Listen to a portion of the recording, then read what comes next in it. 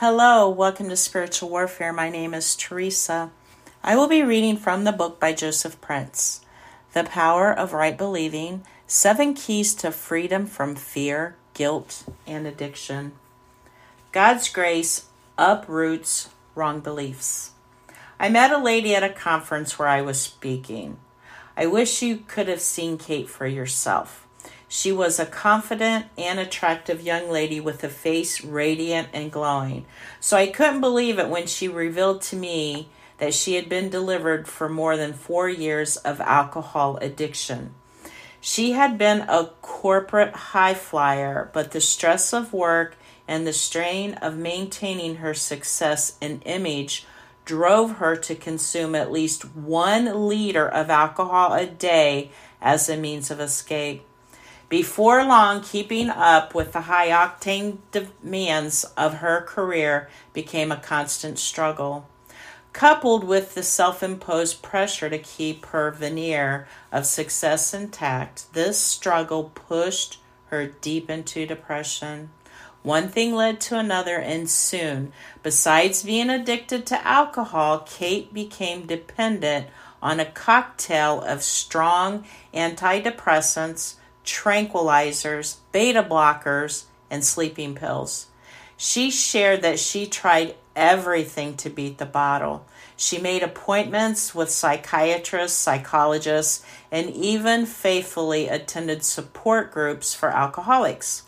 Through these endless appointments and meetings, she experienced what she calls a few bouts of recovery, but they only lasted several days at best. One day, Kate's husband decided to take her on a holiday. This filled her with even more anxiety because she didn't know how she was going to get her secret alcohol fix while traveling with her husband. Now, she had tried over and over again to quit drinking and was all too familiar with how the withdrawal symptoms have defeated her every time. Her hands would tremble and shake so vigorously that she couldn't even hold a spoon to feed herself.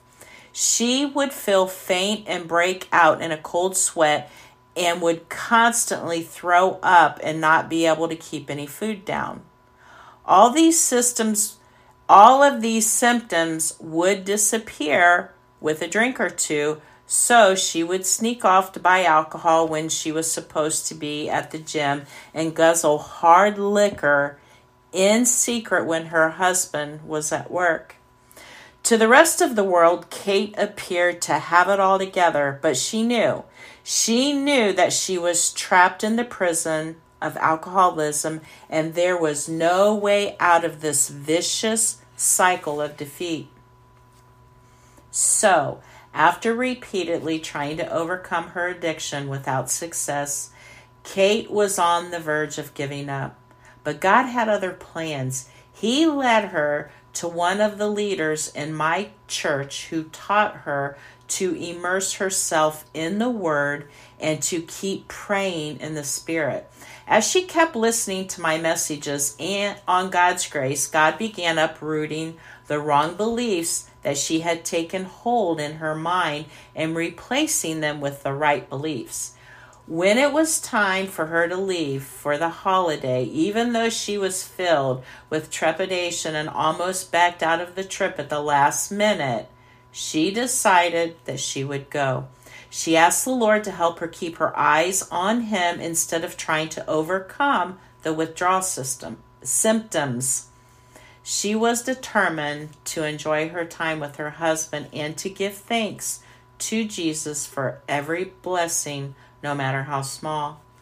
Kate told me throughout the trip she just kept resting, praying in the Spirit, and listening continually to my messages on her iPod. To her amazement, she didn't suffer any symptoms. And you know what? It has been more than 2 years since that trip, and she has never taken another drop of alcohol. Hallelujah. She admitted that while the thought of having a drink does come to her once in a while, she believes that God has given her the strength to resist the temptation. And by His grace, she knows that she will never give into the bottle again.